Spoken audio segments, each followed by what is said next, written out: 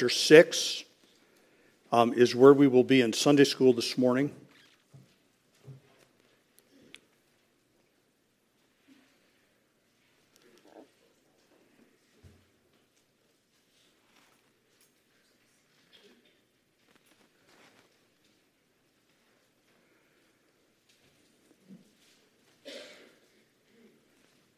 John chapter number 6, let's pray. God, thank you for who you are and what you are and for speaking to us. And thank you, Father, for the light of the Word and the ministry of the Holy Spirit. We ask that we would understand correctly and properly all that you have said.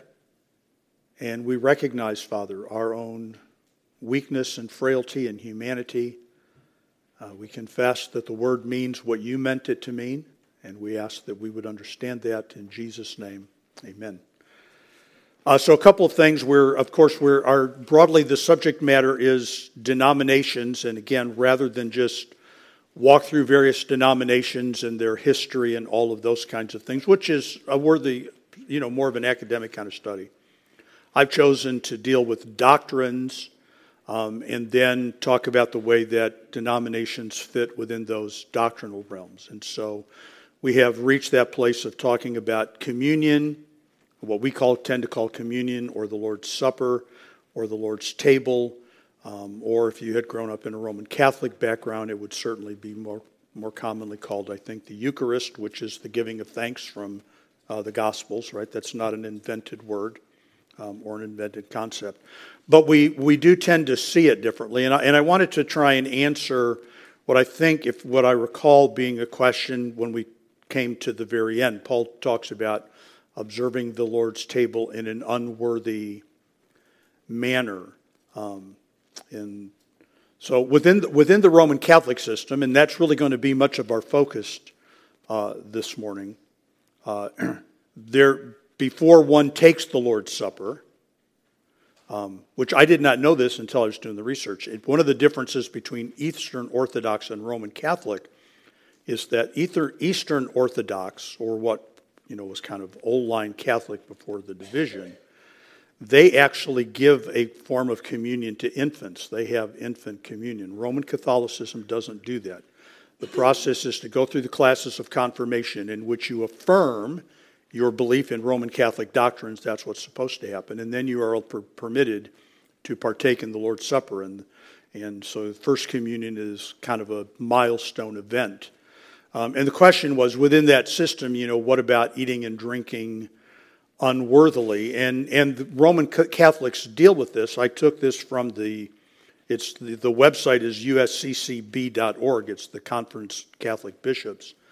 Okay, and they say sacrilege consists in profaning or treating unworthily the sacraments and other liturgical actions, as well as person, things, or places consecrated to God. Sacrilege is a grave sin, especially when committed against the Eucharist, for in this sacrament the true body of Christ is made substantially present for us. So a Roman Catholic priest would treat partaking in an unworthy manner as a sacrilegious thing, and then, of course, having committed sacrilege, you would need to go through the Roman Catholic process of having your sins forgiven through confession, whatever. And I'm not trying to be flippant or dismissive. I just didn't pursue that, and that's not anything that we have considered. So they want everybody to take it and observe it seriously, and in some ways. No, I better not say that because that would not be right. So anyway, they have a mechanism. They address that, and there is a process that would be followed if you violate that.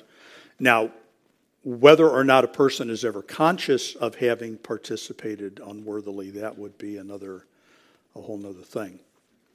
So our text this morning, John chapter 6. And it's a long chapter, and we're going to read through. Let's just begin in verse number 25.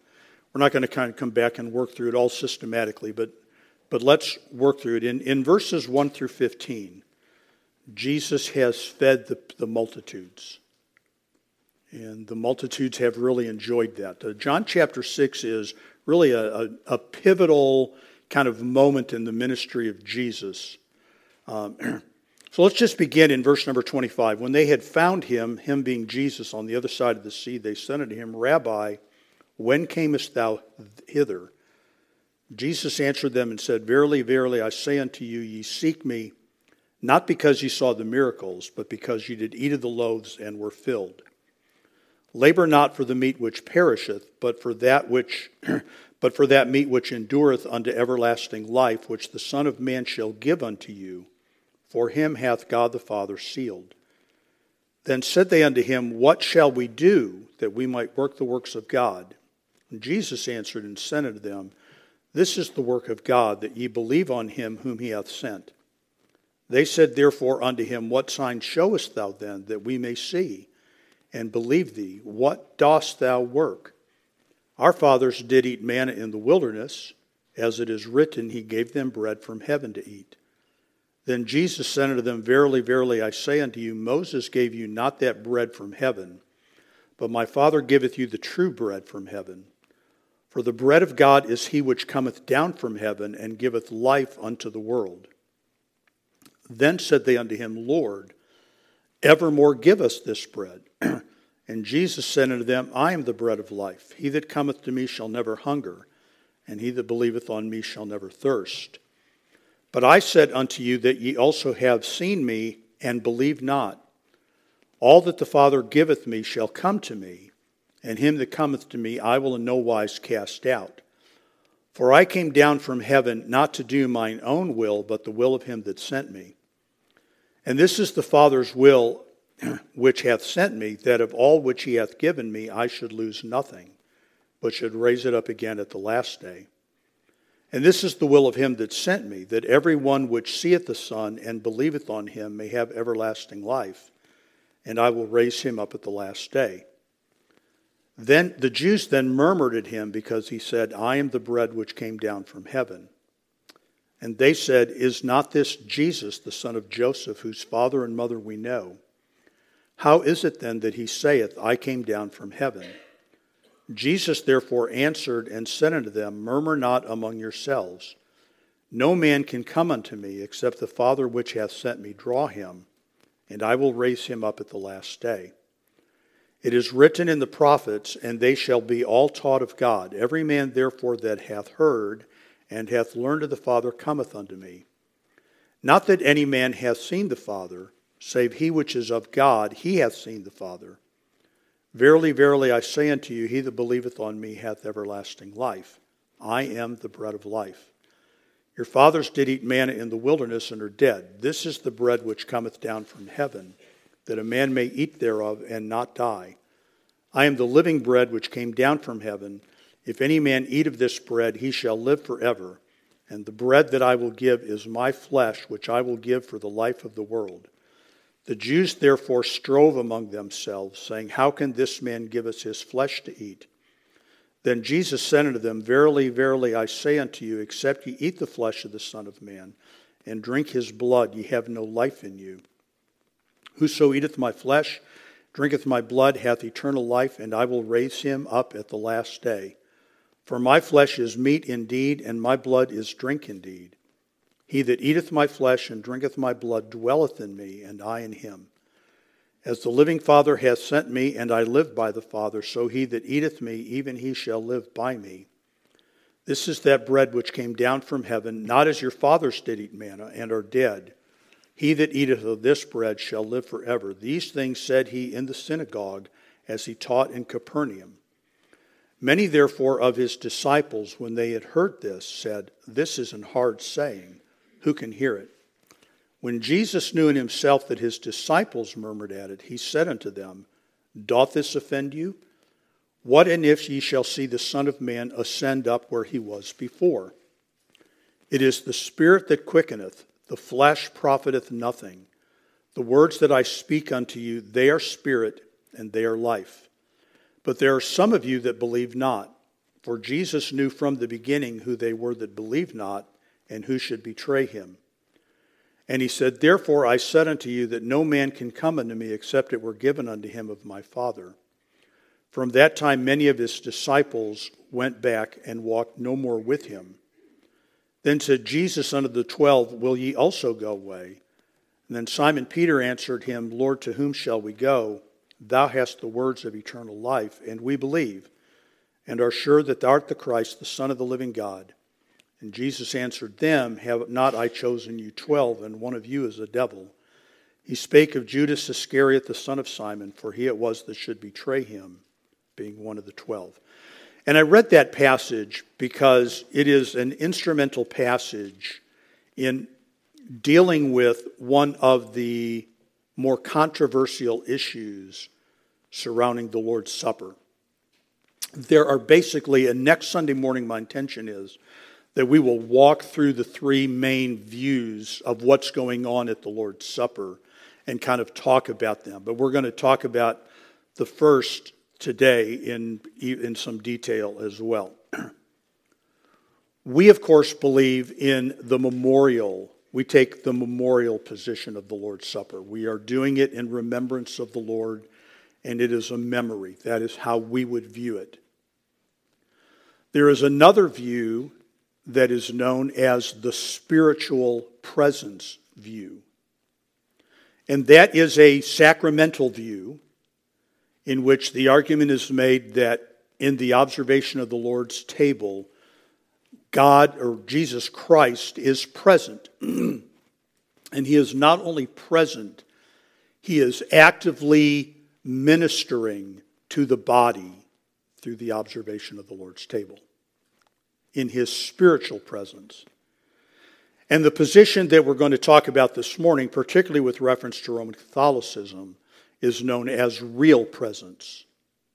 Real presence. And that's actually the first point on your outline. What real presence is. Now again, next week when we deal with these issues in a little more detail, we'll talk about this. But both Roman Catholics and Lutherans believe in real presence. They disagree over the nature of real presence, but they believe in real presence. So what real presence is? What is it? Real presence teaches that the body and the blood of Jesus are present in the elements. That the body and blood of Christ are present in the elements.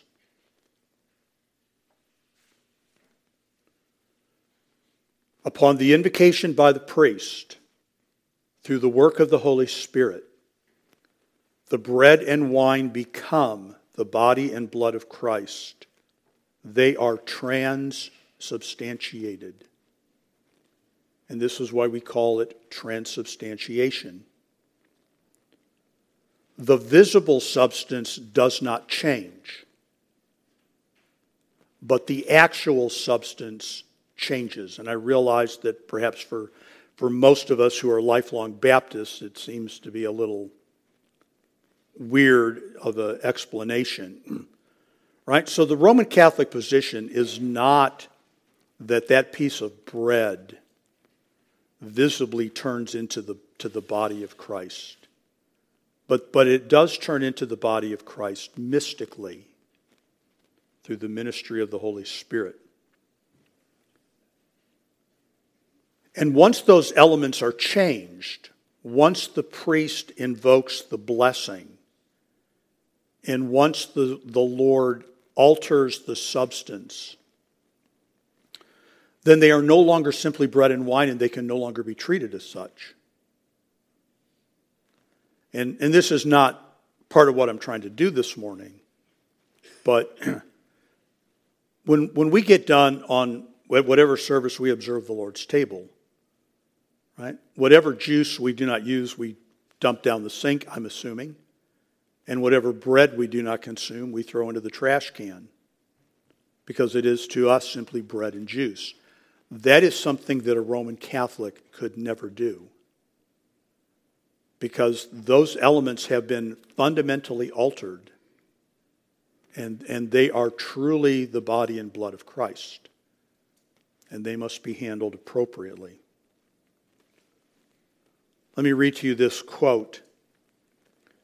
At the heart of the Eucharistic celebration are the bread and wine that, by the words of Christ and invocation of the Holy Spirit, become Christ's body and blood. Faithful to the Lord's command, the church continues to do, in his memory and until his glorious return, what he did on the eve of his passion. He took bread, taking the chalice filled with the fruit of the vine. The signs of bread and wine become, in a way surpassing understanding, the body and blood of Christ. They continue also to signify the goodness of creation. And that is again from the usccb.org website, the U.S. Conference of Catholic Bishops, in their catechism. And one of the main arguments in support of the doctrine of real presence is John chapter 6. Jesus said we had to eat his body.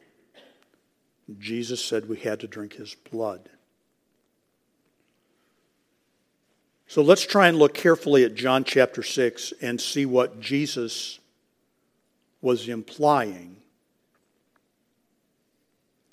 I've already mentioned this. In verses 1 through 15, Jesus feeds the multitudes real solid food. Okay, I want real food, food that satisfies the hunger food. And the result of that is that the crowds are determined to make him king. For the same reason that it's a lot easier in America to get elected by promising people what you will do for them than it is by any other vehicle. Right? Vote for me and I will give you bread and circuses. And so the people wanted Jesus to be their king. In verses 16 through 25, Jesus leaves. And the crowds pursue him. Right? Jesus is not going to be that kind of a king. He's not going to be the handout foods to disinterested crowds kind of king. In verses 26 and 27, which we did read, Jesus talks about both solid food and spiritual food. Jesus answered them and said, "Verily, verily, I say unto you, ye seek me not because ye saw the miracles, but because ye did eat of the loaves and were filled. Labor not for the meat which perisheth." Now, folks, it doesn't take a lot of hard thinking to realize that the meat that perishes, Jesus has just described in verse 25.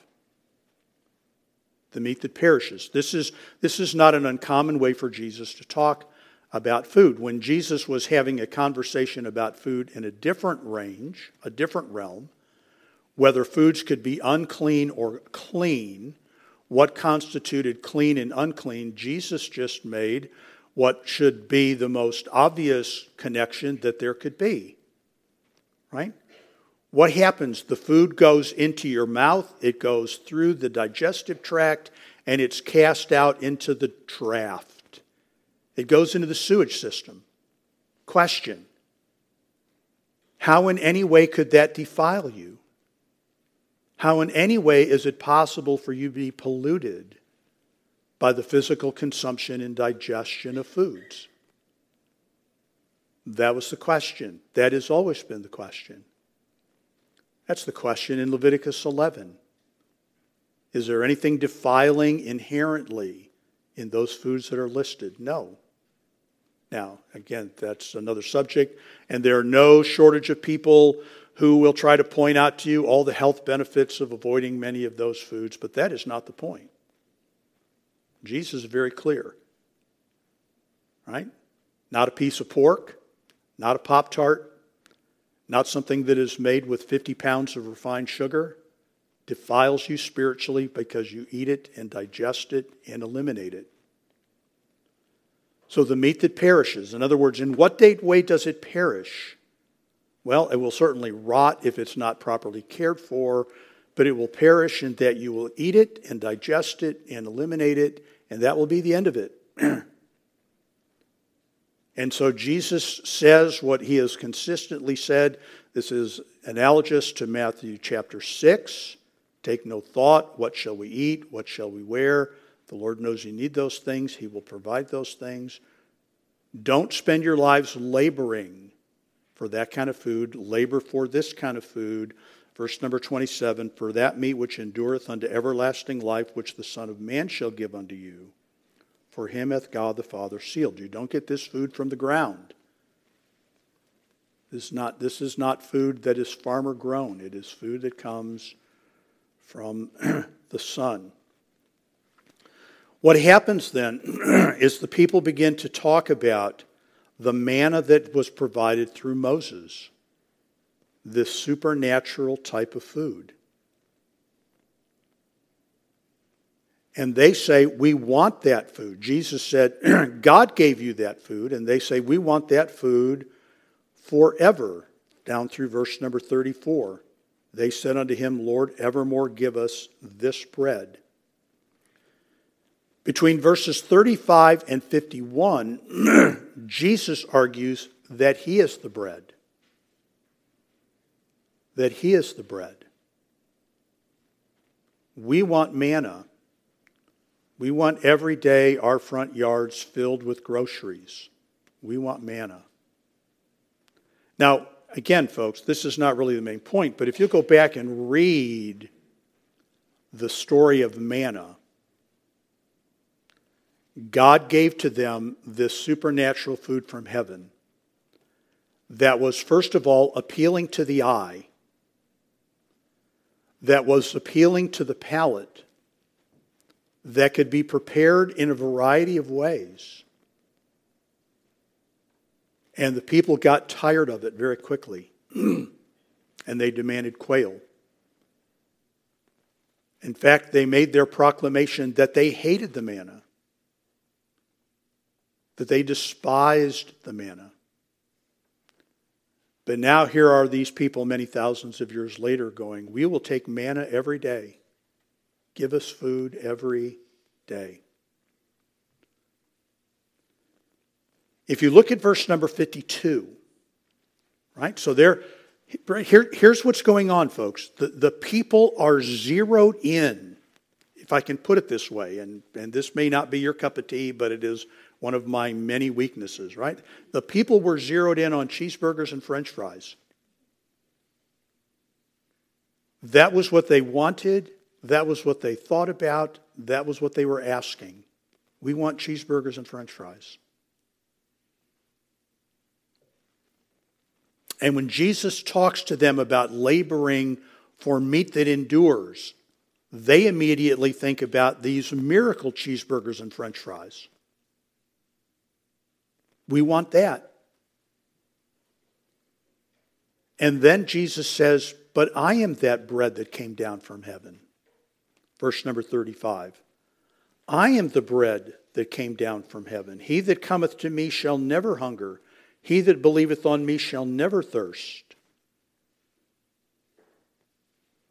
And then what follows, folks, are some of those passages that we don't like very much, and which, quite honestly, is not the subject matter, and in many ways not germane to where the text, it's germane to the argument that Jesus is making, because he's using it to make the distinction between the people. But what is the problem?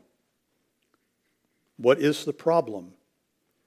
Verse 41, the Jews then murmured at him because he said, I am the bread which came down from heaven.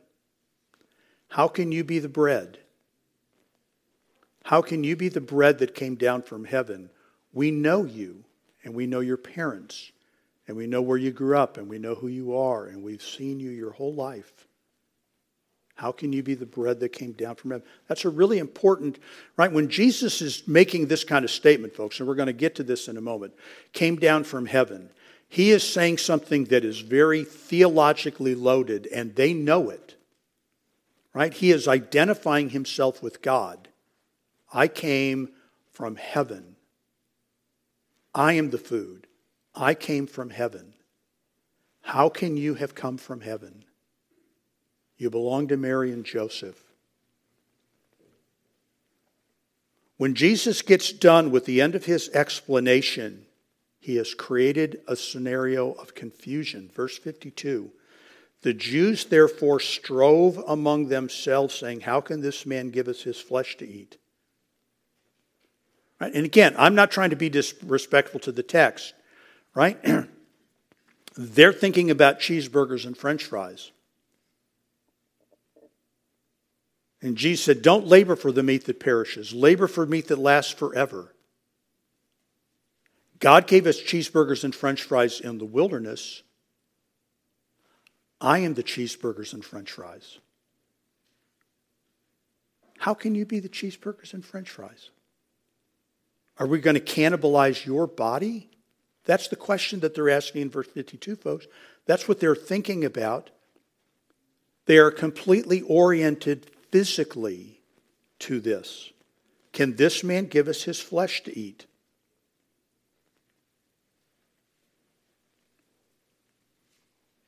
Jesus says in verses 53 through 59, you have to eat his flesh.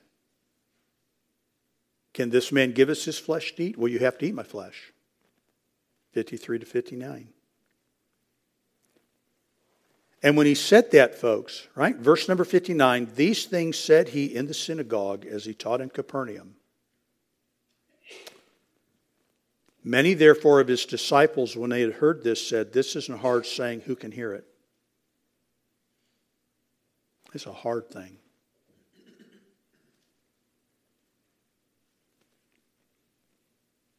Well, what was it that was so hard? What is it about what Jesus said that is so hard? You have to eat my flesh. What is it about that is so hard? And I think, folks, that the implication is, I'm going to try and prove the case, is that they understood, the light is beginning to come on, that Jesus is not simply talking about a physical process, and I think we can see that. That he's requiring of them something other than just the physical consumption of his body. Look at verse number 61, or verse 60. Many therefore of his disciples, his followers, when they had heard this, said, this isn't hard saying, who can hear it? When Jesus knew in himself that his disciples murmured at it,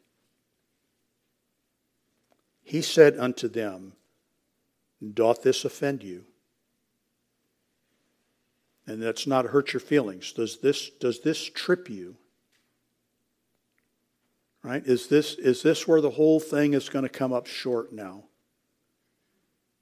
Is this where you're going to draw the line and go no farther?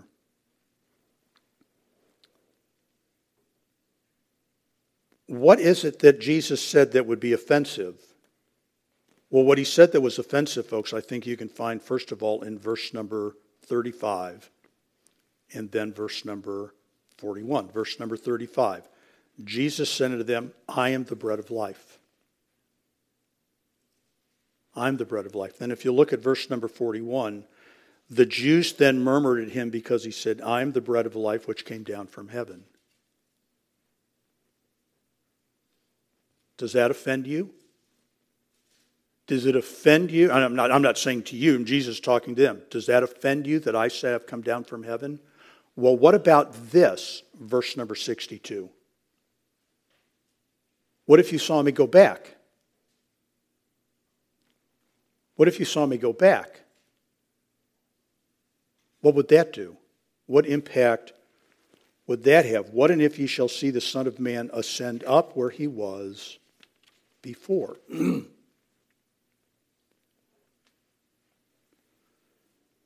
And what we have, folks, John 6 begins with 5,000 people following Jesus and being fed. And it ends up with 12 followers, one of whom is no follower at all. It really is a pivotal moment in the life of Christ. It is a crisis moment for these people in which Jesus impels them to come to a right understanding of what it is that he is demanding of them. And the vast majority of them will not receive it. They just want cheeseburgers and French fries. They want that to be the extent of the relationship.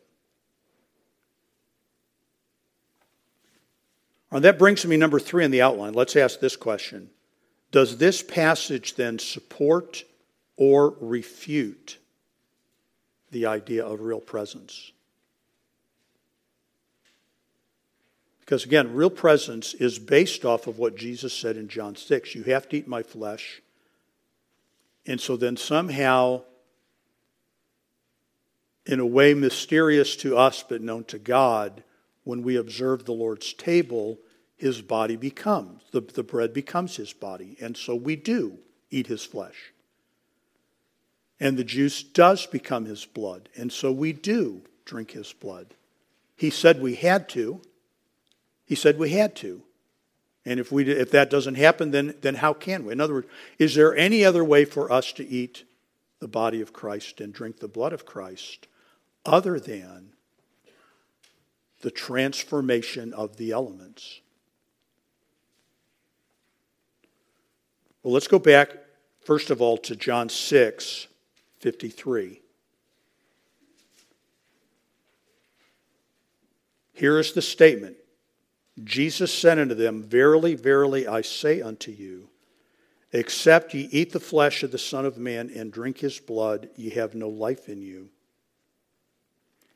Whoso eateth my flesh and drinketh my blood hath eternal life, and I will raise him up at the last day. For my flesh is meat indeed, and my blood is drink indeed. All right, so you kind of got that in your mind? You have to do it, and his flesh is life, and his blood is life. Then look at John 6:63. Same person speaking, same train of thought. It is the Spirit that quickeneth. And that word quickeneth in our King James Bible means gives life, makes alive. To quicken is to make alive. And the flesh profiteth nothing. All right, let's just stop there. Whose flesh? Whose flesh is of no profit? In John 6:63. It's very quiet in here. Is that your flesh? It's not your flesh. It's his flesh. It's his flesh. The flesh profits nothing. The words that I speak unto you, they are spirit, they are life. But there are some of you that believe not.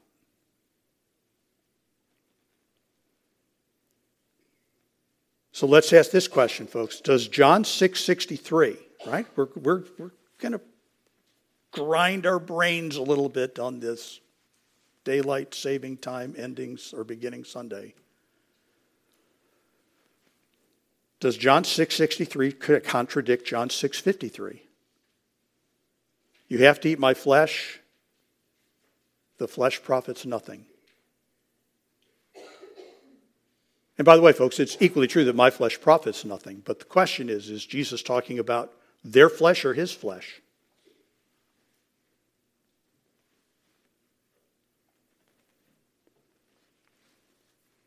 On your outline, whose flesh is Jesus talking about? He is talking about his own flesh. Which brings me then to this question. Is the flesh of Jesus essential or not? So now, is the flesh of Jesus essential or not? Absolutely. Absolutely.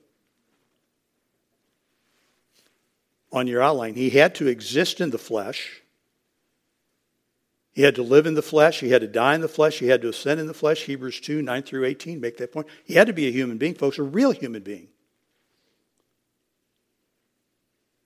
Right? We do not believe that Jesus Christ was some kind of cosmic apparition, just an image projected that we could see, just a figment of the imagination. He was a living, breathing, real person.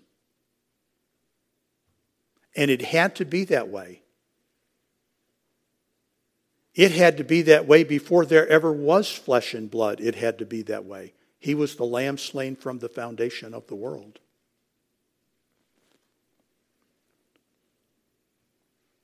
And we must believe, also on your outline, we must believe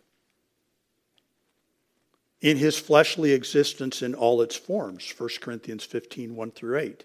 I'm not going to go back and revisit that. We just, not terribly long ago, worked through that passage.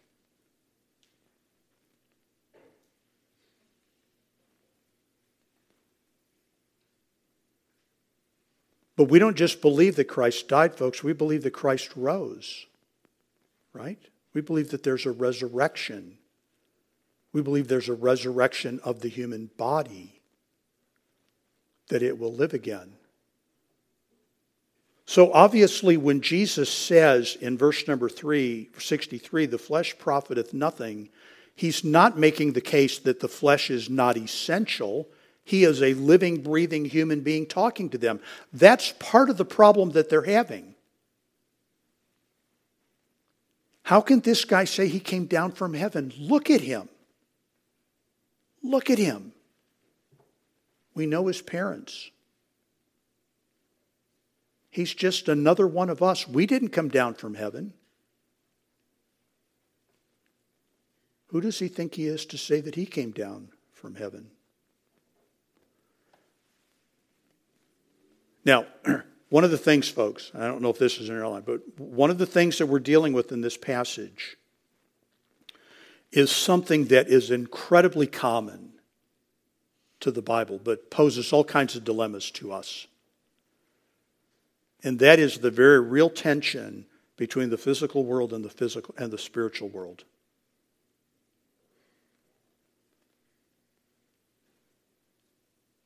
So that we accept Jesus as both God, 100%, and as man, 100%.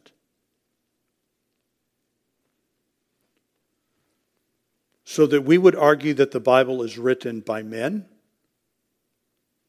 and the Bible is written by God. And we would argue that salvation is of God and also of man. And we get ourselves in trouble, folks, when we try to pit one against the other or make one inconsequential to the extreme of the other. They're all there. Sanctification, the process of growth and grace, is of God and of man. This is the way God works. We're going to deal with, I'm going to just touch on this in a few weeks. God does his work through people. This is what he does. This is what he's chosen to do. God doesn't just work through people. God does his work sometimes through angels. The Old Testament predicted that Jesus would be attended by angels. He shall give his angels charge concerning thee, lest thou dash thy foot against a stone. And when Jesus came out of the wilderness, it was angels that came and ministered to him. Even our Lord Jesus Christ was attended to by the Father through his servants. God uses people to accomplish his purposes. There is a tension between the physical and the spiritual. So let me go back now and suggest to you that what Jesus is doing here, right? He's not suggesting, folks. In fact, in verse 63, he is completely gutting any prospect of that your salvation can come through some physical consumption of his body in any way. mean, let's not advance into the Middle Ages and the Roman Catholic system. Let's just stop right here in the synagogue in Capernaum. What if those thousands of people had somehow overwhelmed Christ physically? Couldn't have happened. Could never have happened. But let's just pretend that they did. And they killed his body. And then they ate his body. Because that's what he said had to happen to them. And then they would have eternal life. Would they have eternal life?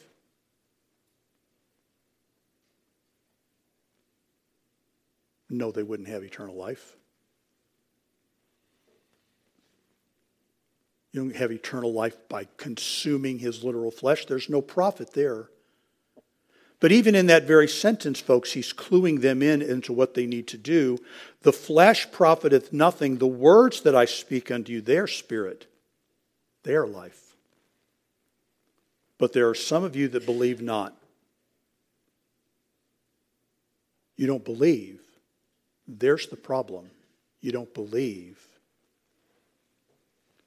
And this is consistent, by the way, if you go back to verse number 40. This is the will of him that sent me, that everyone which seeth the Son and believeth on him may have everlasting life, and I will raise him up at the last day.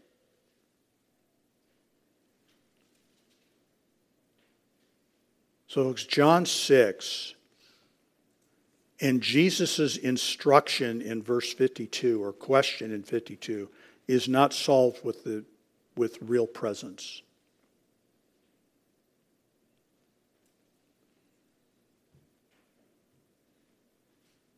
And in fact, 1 Corinthians 11 is particularly clear that it is a testimony to our faith that is the reason we are doing it, which is one of the reasons that we embrace the memorial position. We are remembering what Christ did. We believe what he did. Our faith is in his work and his words about that work. So, again, next week, right, we will turn our attention to the three forms or the three positions taken about what's happening at the Lord's table. But John 6 is not really lending any credence to that. Okay, questions, comments, observations in the last minute or two that we have?